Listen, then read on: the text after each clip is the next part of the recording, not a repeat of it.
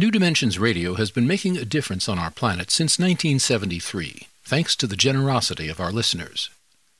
You too can help make a difference with a tax-deductible donation or membership.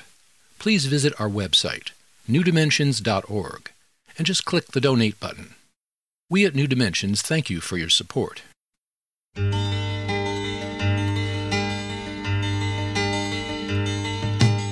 It is only through a change in human consciousness that the world will be transformed. The personal and the planetary are connected. As we expand our awareness of mind, body, psyche, and spirit, and bring that awareness actively into the world, so also will the world be changed. This is our quest as we explore new dimensions.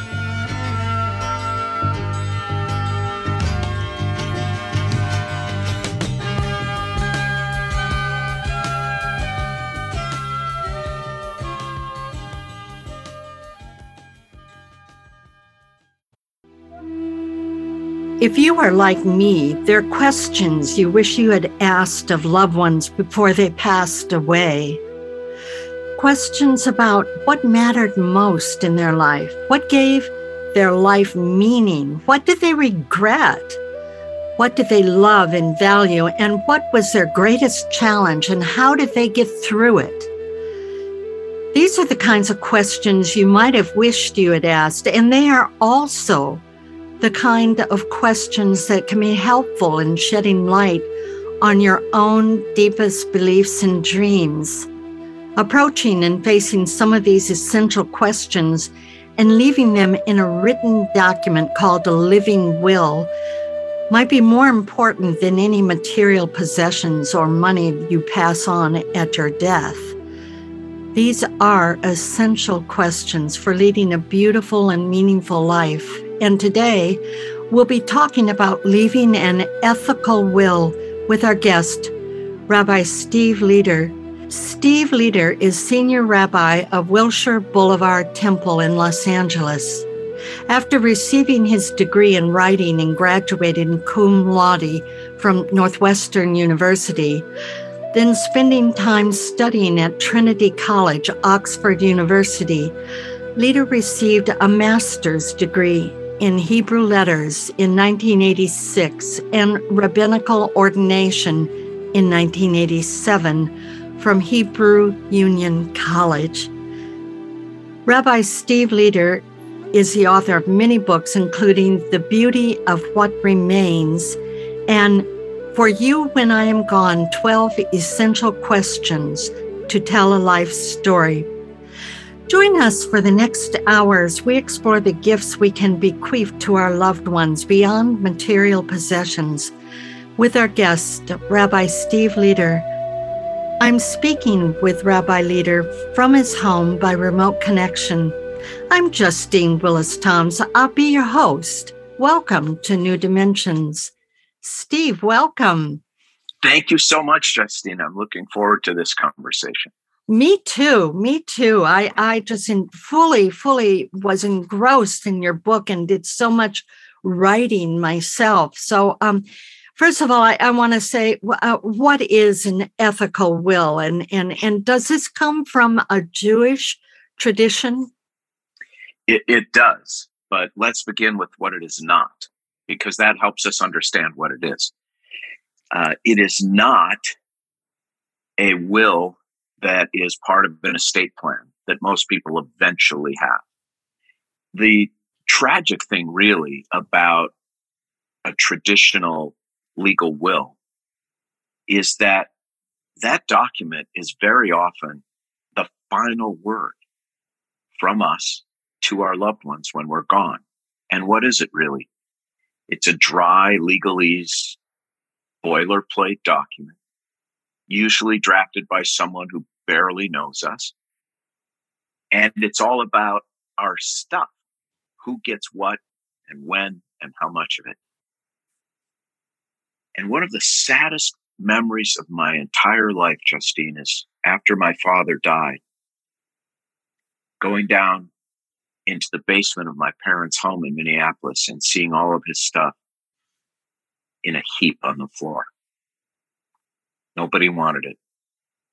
And there's this very seductive pull in our culture to work and work and work so that we can buy and buy and buy, and then leave these things and this money to our loved ones, hoping somehow the material will express the emotional and the spiritual. And I often say to people that that is like handing our loved ones a picture of food. It will not sustain them. It will not enrich them. It will not nourish them. It will not comfort them. What will? What do they really want when we're gone?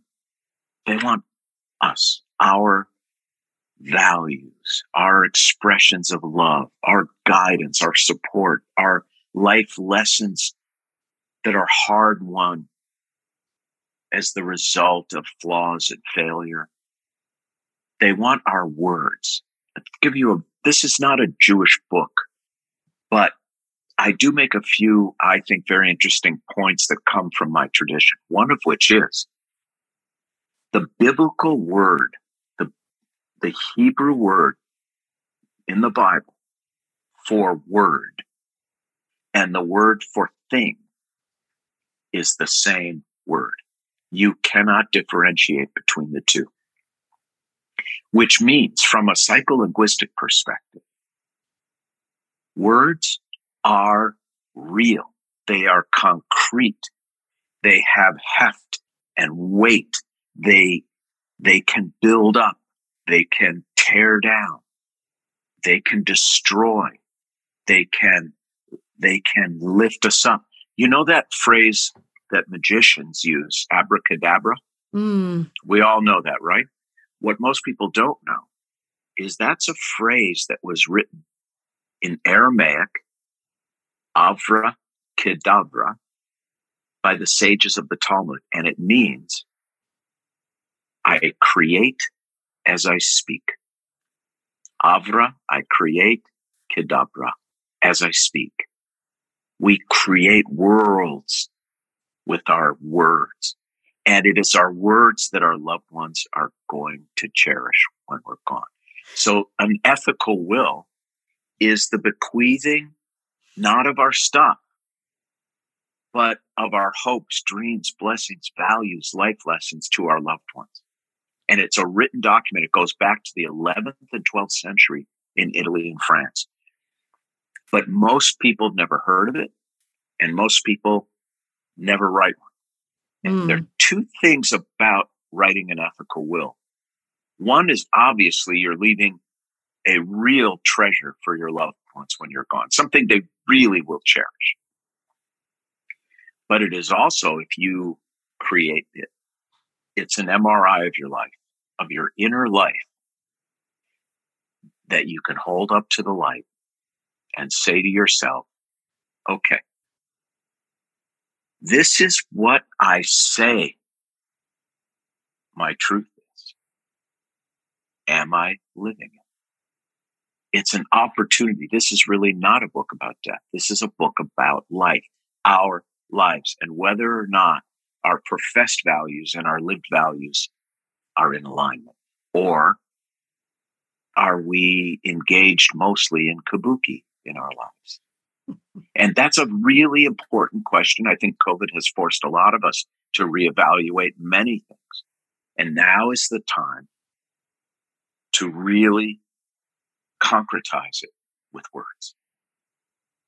Beautifully said. Thank you so much. I'm reminded about words in indigenous cultures too. They talk about, words have power. So be careful about how you speak because they have power. So it goes through many, many traditions, what you're talking about, the power of words.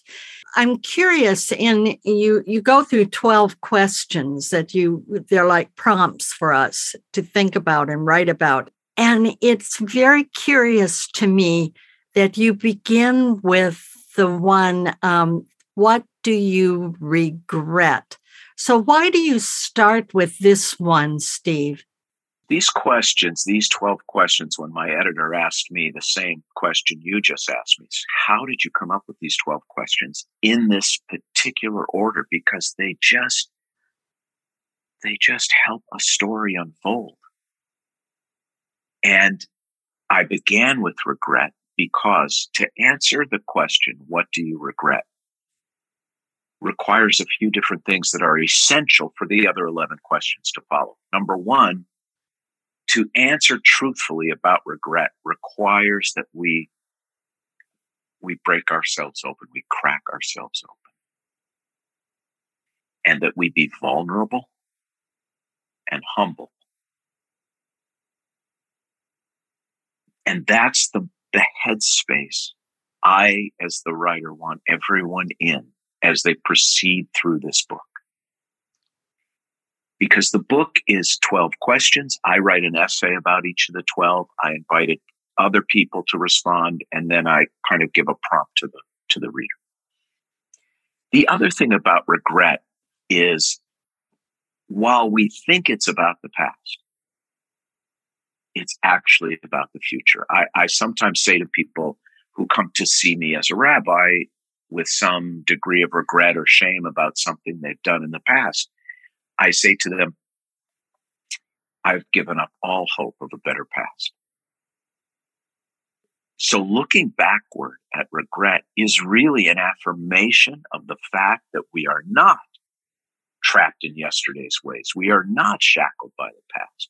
That the past, if properly embraced, is ultimately about a better present and a better future. And that's why regret is so instructive. Right. Well, yes. So you start us off with that openness and humbleness and can I tell you something else? Please do. Let me add something about regret that surprised me in the responses. Most people regret most not something they did, but something they didn't do, an opportunity they didn't grasp, the time they didn't show up, the words they didn't say. And this too is a very powerful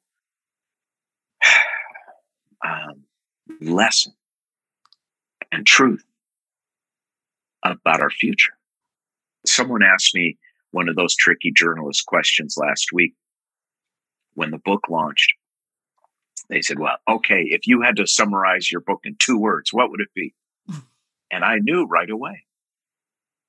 I said, the 2 words would be, don't wait. Don't wait. And I know that thinking deeply about regret is ultimately about not waiting, missing an opportunity. The 2 kinds of sins, there's a sin of commission, the things we do, and there's the sin of omission, the things we should have done but chose not to. Yes. I want to remind our listeners, I'm here with Rabbi Steve Leder, and he is the author of For When I Am Gone, 12 Essential Questions to Tell a Life Story.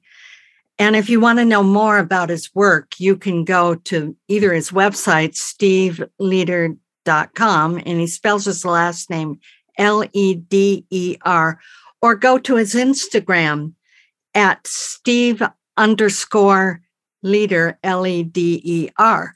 Or you can get there through the New Dimensions website, newdimensions.org. I'm Justine Willis-Toms. You're listening to New Dimensions.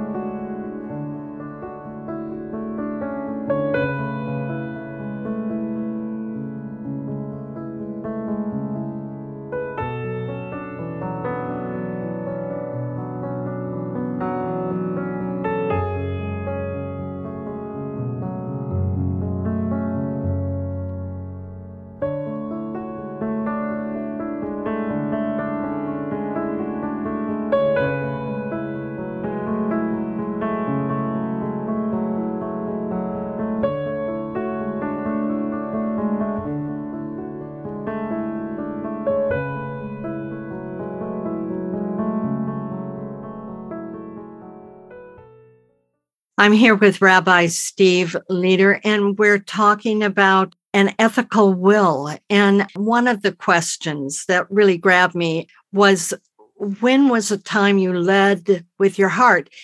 And this is a part that really struck me, Steve, because you mentioned how your father was not pleased with your calling to be a rabbi. And you write about one precious moment. And when any of us can be kind to someone or say something to someone, there might be a moment, and it might be a passing moment, and we never know what kind of effect it has on that other person. And it might leave like a resounding effect. And there was someone in your life, it was the father of your college girlfriend at the time. And he said to you, I would be so proud if my son decided to become a rabbi. Yes, And I'll never forget it. That just like blew me away that you wrote that. And so say something. What are your thoughts that you can share about that moment in your life? Well, it's related to what we were discussing in the first segment, which is that most people regret something they didn't do. And generally the reason they didn't do it is they didn't privilege their heart over their intellect, over their mind. It's not that we don't think things through at all, but it's a question of emphasis. When people subordinate the intellect and privilege their heart when making a major decision, and we see this from the respondent to this question in the book, it almost always leads to the most significant, meaningful, beautiful change in their entire lives.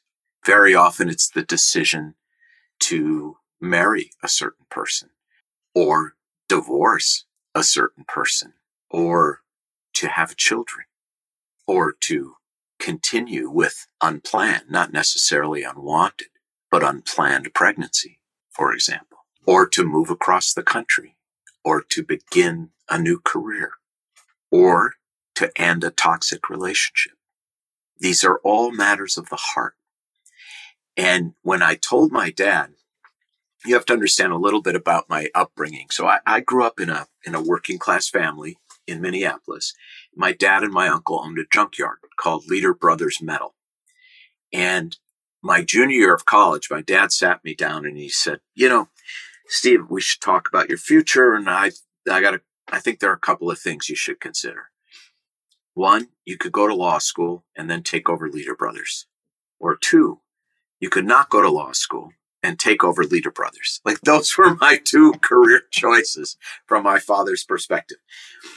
And I said to him, Dad, I really think I want to be a rabbi. And his response to me was, and my dad could be pretty harsh. He looked at me and he said, rabbis are beggars. Why would you do that? You'll have 1,000 bosses. You'll never be appreciated. You'll never make any money. And I said to him, Dad, it's what I care about. It's what I want to do. And he kind of begrudgingly shrugged his shoulders. But then when I was sharing that with my then girlfriend at the time and her father, when we were taking a walk after a dinner, he said to me, I would be so proud if my son became a rabbi. And I realized, well, my goodness, not everyone thinks the same way. There are people who do understand this, of my father's age and ilk. And I felt affirmed by an older man in a way I rarely did from my own father. So that was a pivotal moment, and it encouraged me to lead with my heart.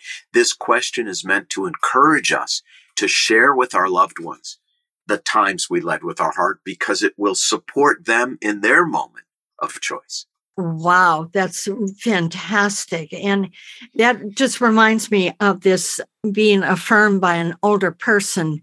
There's something you describe in one of the questions, and you were in a circle. The age wheel. The Yes. age wheel. And Yes. that was just describe the age wheel, because that was very important for us to hear. Yes. That was quite a moment. So I began doing what was then considered cutting edge programming for men in the early 1990s. And I put together a group of 100 men to get together once a month to talk about issues related to being a man that men would never discuss if there were women in the room. And for our second meeting, we did something called an age wheel. Now, there were 3 generations of men in this group, from their 20s to their 80s. And we got in a circle, beginning with the youngest person first, the next oldest person, shoulder to shoulder with that man, the next, all the way around until we had a circle of 100 men by age. And that meant that when you were looking across the circle, you were looking at a man or a group of men who were either about 30 years older than you or 30 years younger than you. And then we got to ask questions of the men across the circle from us. And I asked the men across the circle from me, who were in their 60s. I said to them, in my brief time as a rabbi, it has already become apparent to me that men in their 60s and 70s are the most at peace, are the happiest men I know. Is there anything all of you can tell us over here in our 30s to help us achieve that state of mind without having to live all the years it takes to get around this circle to where you are standing? And I'm telling you, Justine, a dozen guys just looked at me and shook their heads no. In other words, you have to live this journey. I've always wanted to write a book called How to Have Your Second Child First, which is a great title, but you can't write that book. There literally is no way to learn certain things without living them. And life is one of them. But knowing that is its own resolution, is its own peace. It actually calmed me down in my 30s to know you can't get to the wisdom of a 65 or 70-year-old with some kind of shortcut. So relax, live it. Beautiful, beautiful. Yeah, there you go. Relax and live it and pay attention and watch the signals. Yeah. So here we are.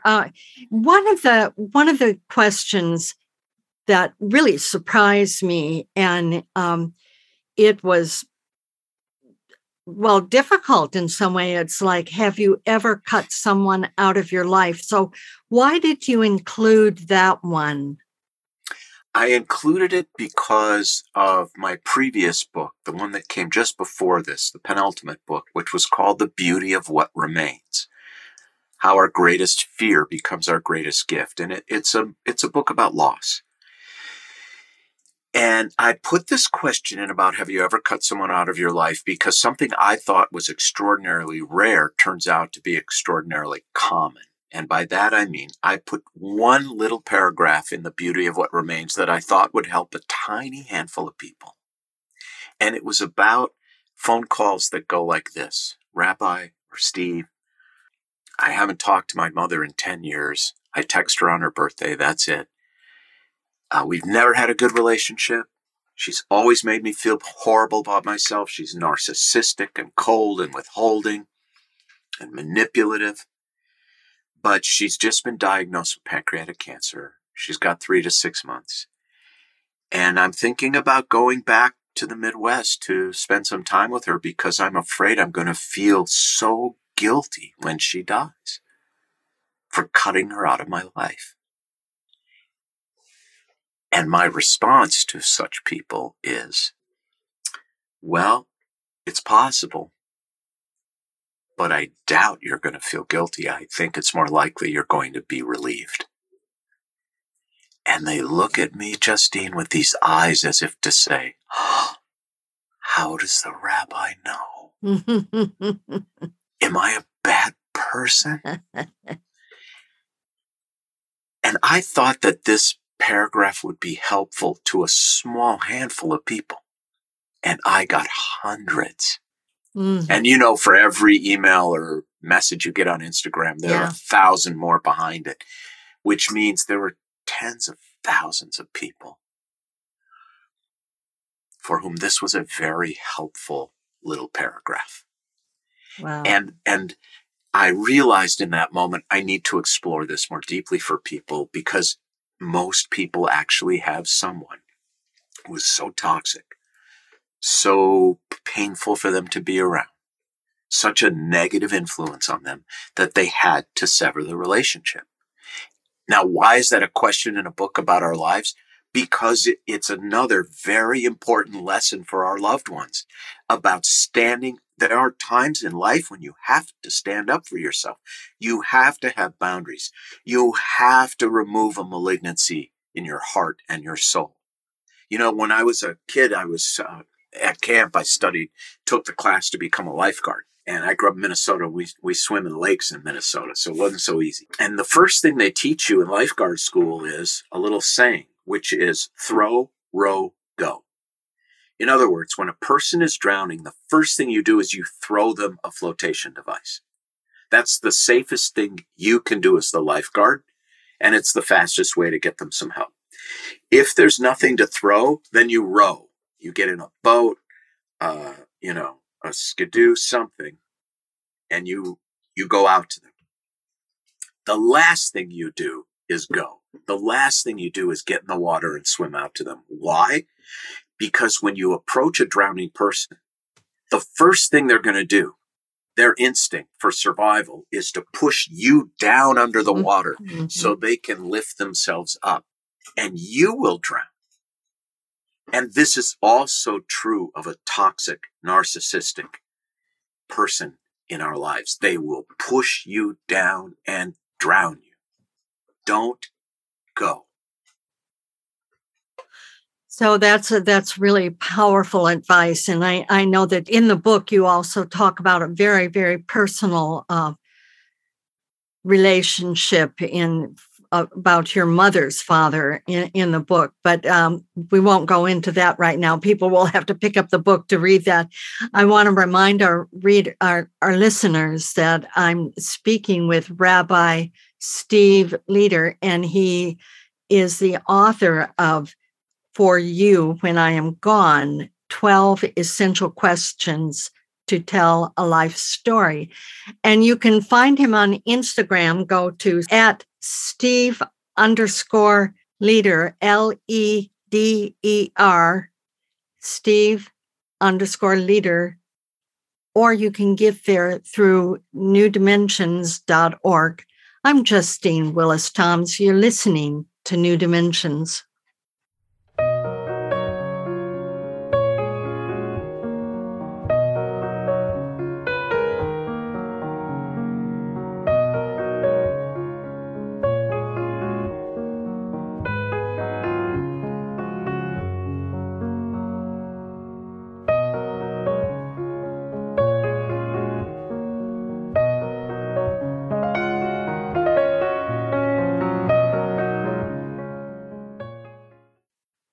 I'm here with Rabbi Steve Leder, and we're talking about ethical wills and writing down these thoughts and values and what is meaningful to us in our lives that we leave for our loved ones in this ethical will. And it also helps to really help us focus on what we believe and how we're living our own life.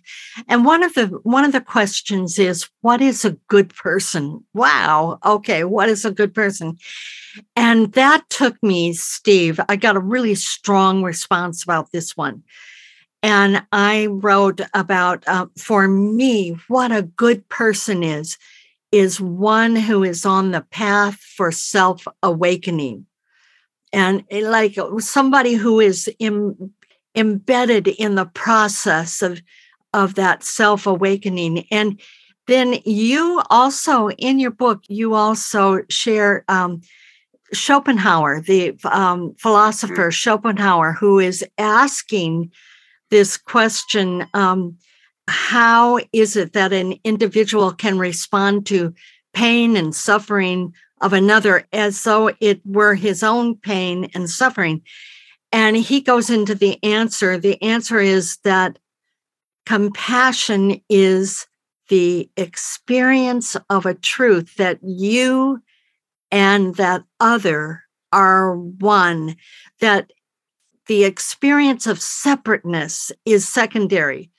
And deeper than that, all life is one life, all consciousness, one consciousness. And when we help another human being, we affirm that oneness of us all.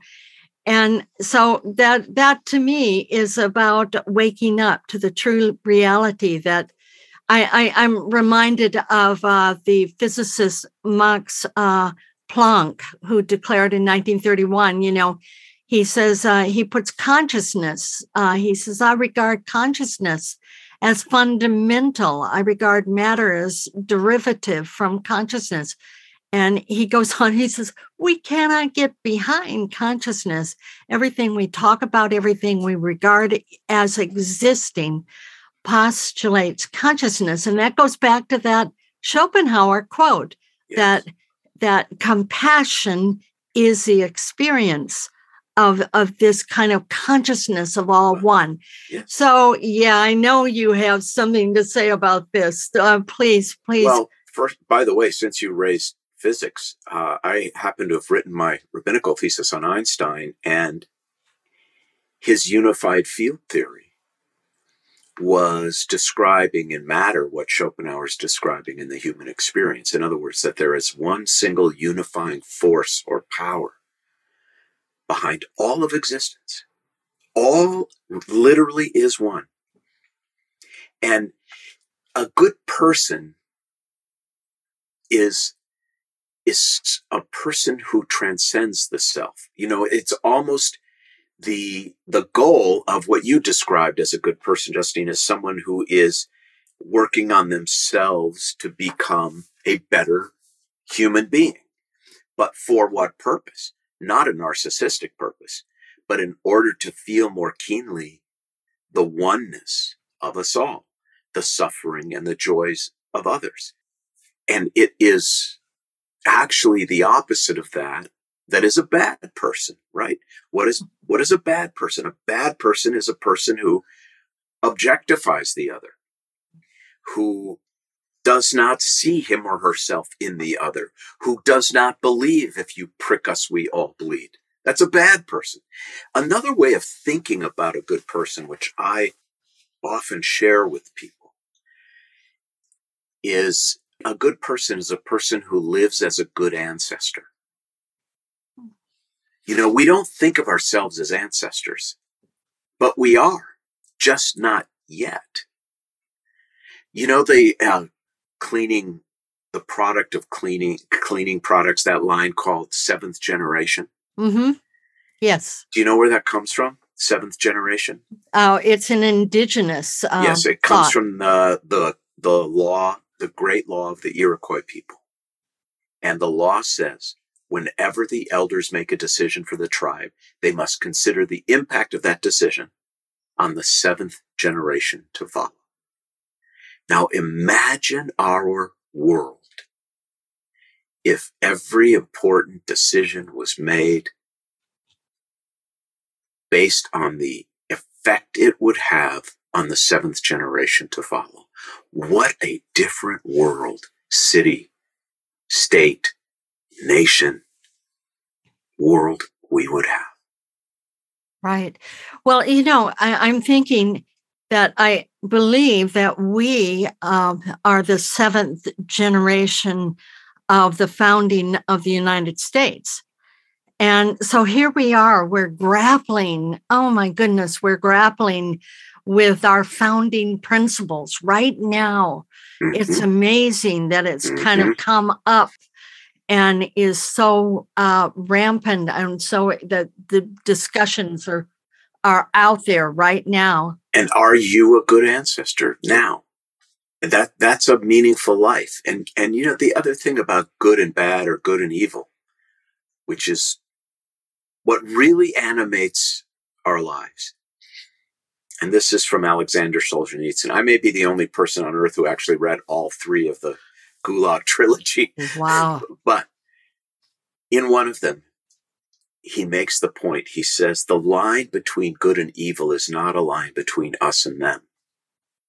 It's a line that runs down the middle of every single one of us.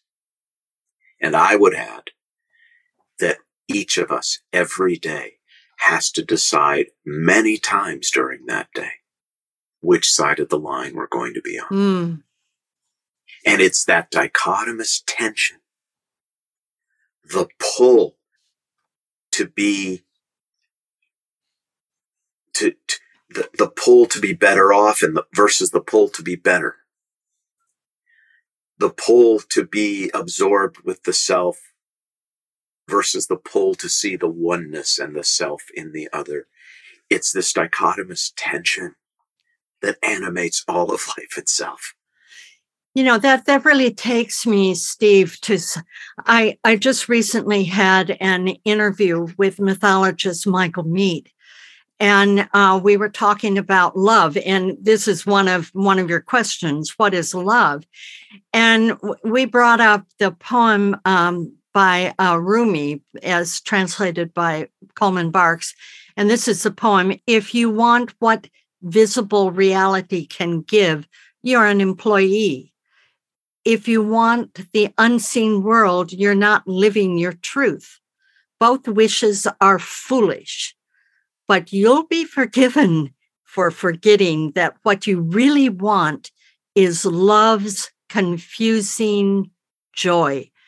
And here he's really describing, and Michael Mead and I talked about this, he's describing that third way that's beyond the opposites of yes and no and good and bad. Life is non-binary. Yes.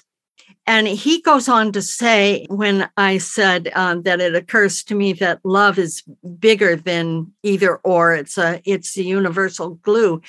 And he says, here, I'm going to read because I transcribed this. He says, love is transcendent. You transcend the limitations. When love is alive in someone, they're not just an employee. They're not an employee of anyone. They're not holding on to the limited, measurable, solid rock, real world. They're in love. Everything is fluid. I love that. Everything is fluid. When someone is in love, they're not simply on a bigger, brighter upper side. They haven't simply been lifted up in the clouds, because love, in a certain sense, needs a body. And you write about this part in your people who have responded to you. Love has its own darkness.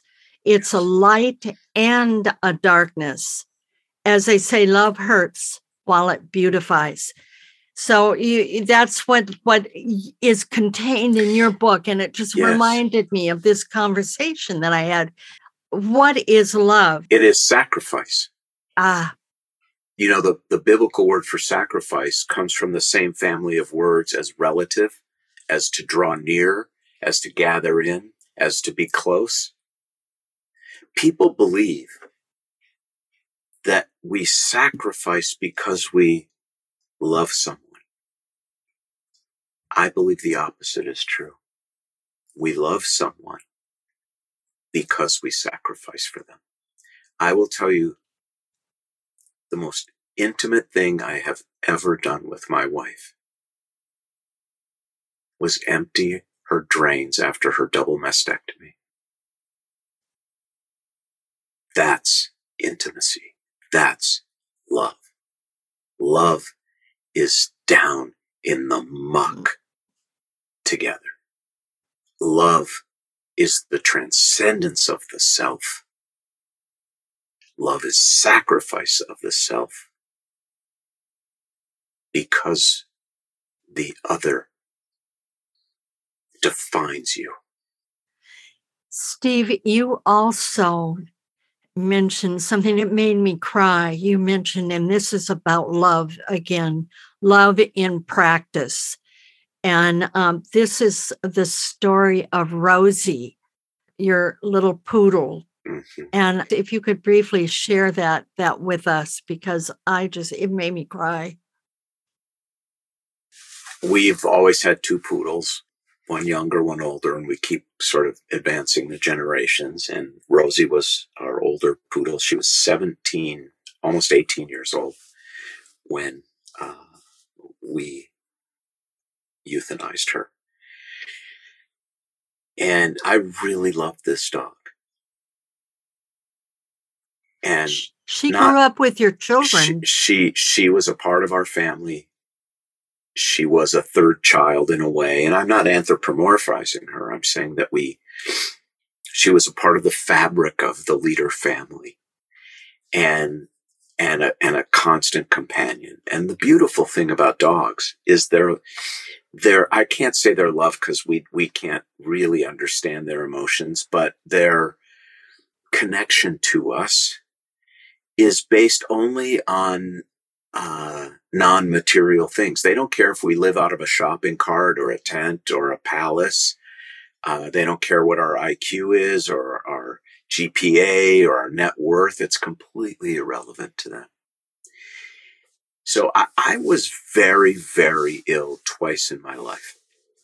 Once when I returned from India with a terrible gastric issue, and it lasted for months. And another time after spinal surgery, and Rosie laid by my side every minute of every day I was recuperating, and that's love.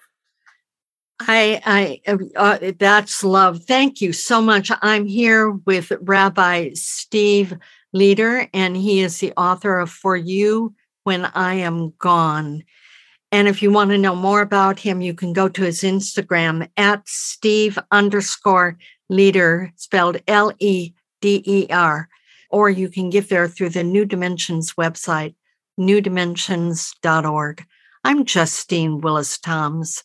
You're listening to New Dimensions.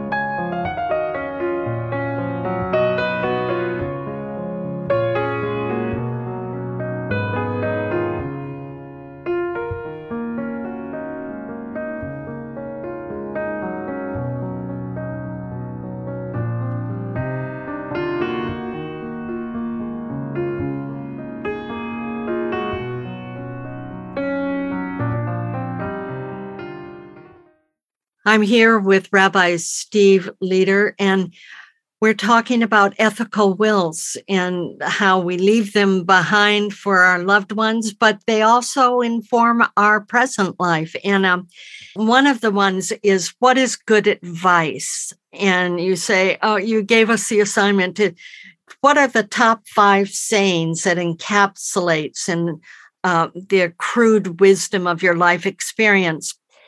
And I got my 5 down. I loved it.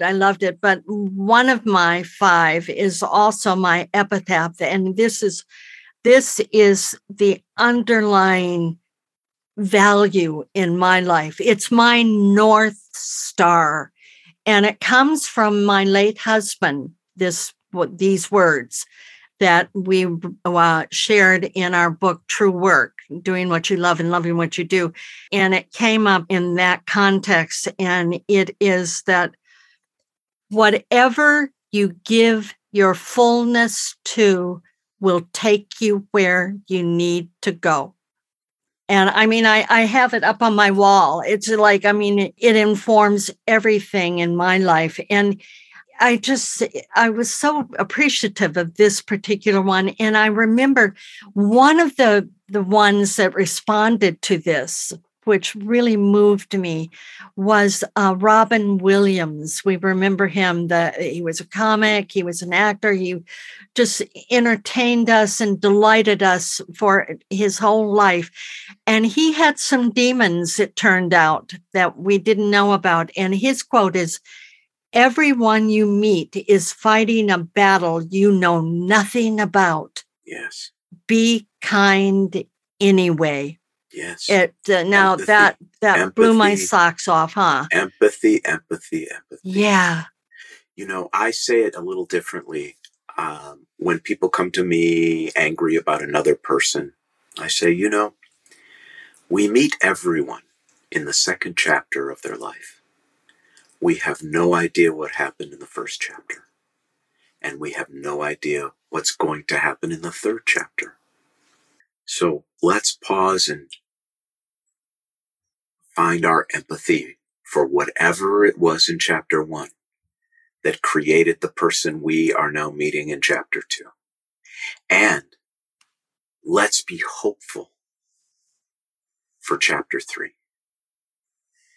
And that's a beautiful way to engage with other people. And I would say, and now I'm going to push back on you a little bit. I don't think that saying is actually, far be it for me to say what your epitaph should be. But I think that that's what guided you toward your deepest values. So what is it that you gave yourself fully over to that took you to where you belong for you? Oh, that's so wonderful, Steve. You are taking me deeper. And this is kind of what the book is about. It's like, okay, so how you're saying, how do I get there? What Yes. do I value? This is where you push us. Yes. This is really, it's so valuable. The questions you ask of me and ask of others that I will have to pay attention to and have to go back in there and say, okay, how, Yes. if I'm giving my fullness, what did it lead to? Where, and what do I value? So this is it's ultimately should be an exercise in essentialism. Mm-hmm. In the stripping away. Because, for example, what is your epitaph? What would you like it to be? They only give you a headstone. The cemeteries give you 15 characters per line and 4 lines total. You have 60 characters to distill the meaning and purpose of your life for your loved ones. It's going to be carved in stone. Now what? What is it? And do you know what almost everyone says? Loving wife, mother, grandmother, sister, friend. It always comes down to the tiny handful of relationships, and none of us have more than a tiny handful of people in our inner lives. Yeah, there but you go. But do we live that way? That's we live the question. Yeah. That's it. So one of the ones, how do you want to be remembered? And I remember that you got some advice from a hospital chaplain. And I love this because I live in senior housing. And he says something about how to look at people. So share that with us. I think this again is about empathy rather than othering. So when I'm standing in the hallway of a hospital room, going in to visit an elderly patient, I remind myself, now when you go in there and look at them, don't just see them as they are. See them as they were at 25 years old. See her dancing at her wedding, twirling in the air. Beautiful. You know, see him as a young man, shirtless, rushing into the surf, throwing his newborn baby up in the air and catching him. See them and relate to them, not as a person whose life has essentially ended, but with all the dignity and fascination and kindness and empathy of a fully alive human being. You know, we infantilize elderly people. Mm-hmm. We talk loudly to them. We talk slowly to them. We gesture. And that is objectification. And by the way, I also do this when I'm standing in line at the grocery store, very impatient with the woman in her cart, pulling out coupon after coupon to see if it's still valid and if she can get 15 cents off of her Velveeta cheese. I'm angry. And then I think to myself, wait a minute. Who was she 30 years, 40 years ago? How did she get to where she is? How would I want to be treated if I was in that scooter with my coupons? And it really changes my perspective on life. It lessens my anxiety.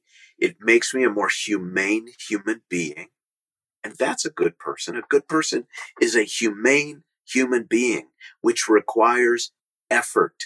One of the, in How Do You Want to Be Remembered, one of the persons wrote, and I said, wow, this is a really good one. I wrote this one down because I really resonated with it. They said, I want them, meaning their family, to remember what makes them happy, whatever big or small moments we shared together that made them feel good. I do not need them to remember my greatness or my accomplishments. I want them to feel the private feelings we shared. I just said yes to that one. Well, and that's how we started. It's never our resume or our net worth or our zip code or where we went to college or where our grandchildren go to college. Never. It's never the resume that really lives in the hearts of our loved ones. It's those few or many beautiful, intimate, private moments of real connection and love and real sacrifice. So this whole experience of going through these 12 essential questions that you put out, these are really love letters to the people we love most and we care most and what we want to leave. So any comment on that? It's only a love letter if we're living that truth. If these letters are in any way phony, to put some kind of veneer on our legacy that we would prefer over our actual legacy to our loved ones when we're gone, then the real value of this book will be the opportunity to change our lives, to examine our lives and live more fully aligned with the truths we really hold most dear. And that is a gift to ourselves and to our loved ones when we're gone. Yes. Authentically living our truth.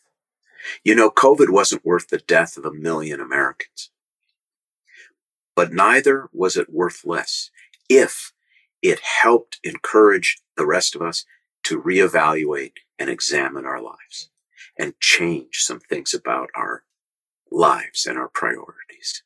You know, I often say, if you have to go through hell, don't come out empty-handed.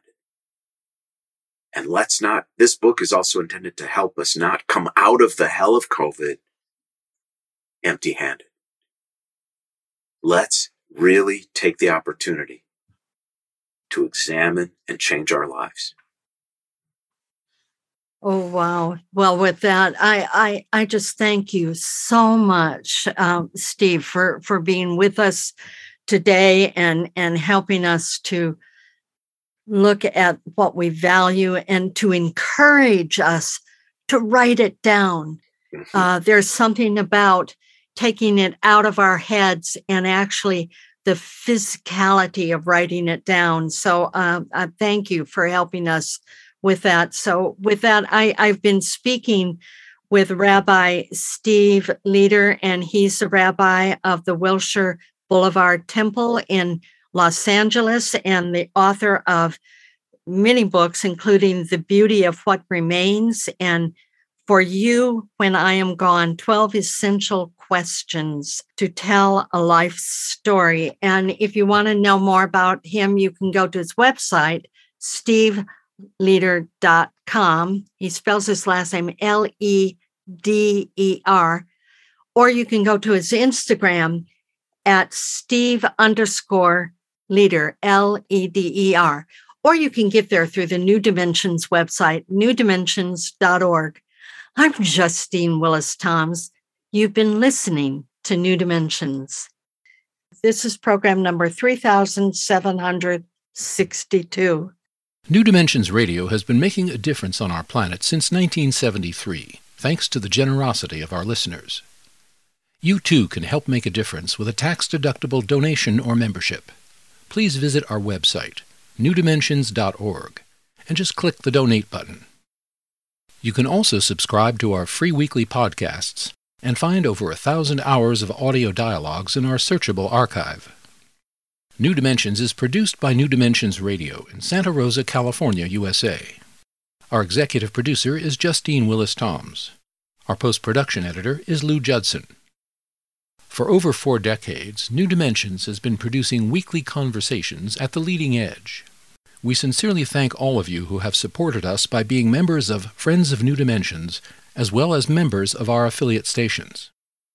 My name is Dan Drayson. On behalf of everyone at New Dimensions whose endeavors make this program possible, I'm wishing you well. New Dimensions Radio is an independent producer supported by listener contributions. To find out more about the program you've just heard, to subscribe to our free weekly newsletter and our New Dimensions and New Dimensions Cafe podcasts, and to access thousands of other programs in the New Dimensions archive, please visit our website, newdimensions.org. That's newdimensions.org. Or call us at 707-468-5215. That's 707-468-5215. Please join us next time as we explore New Dimensions.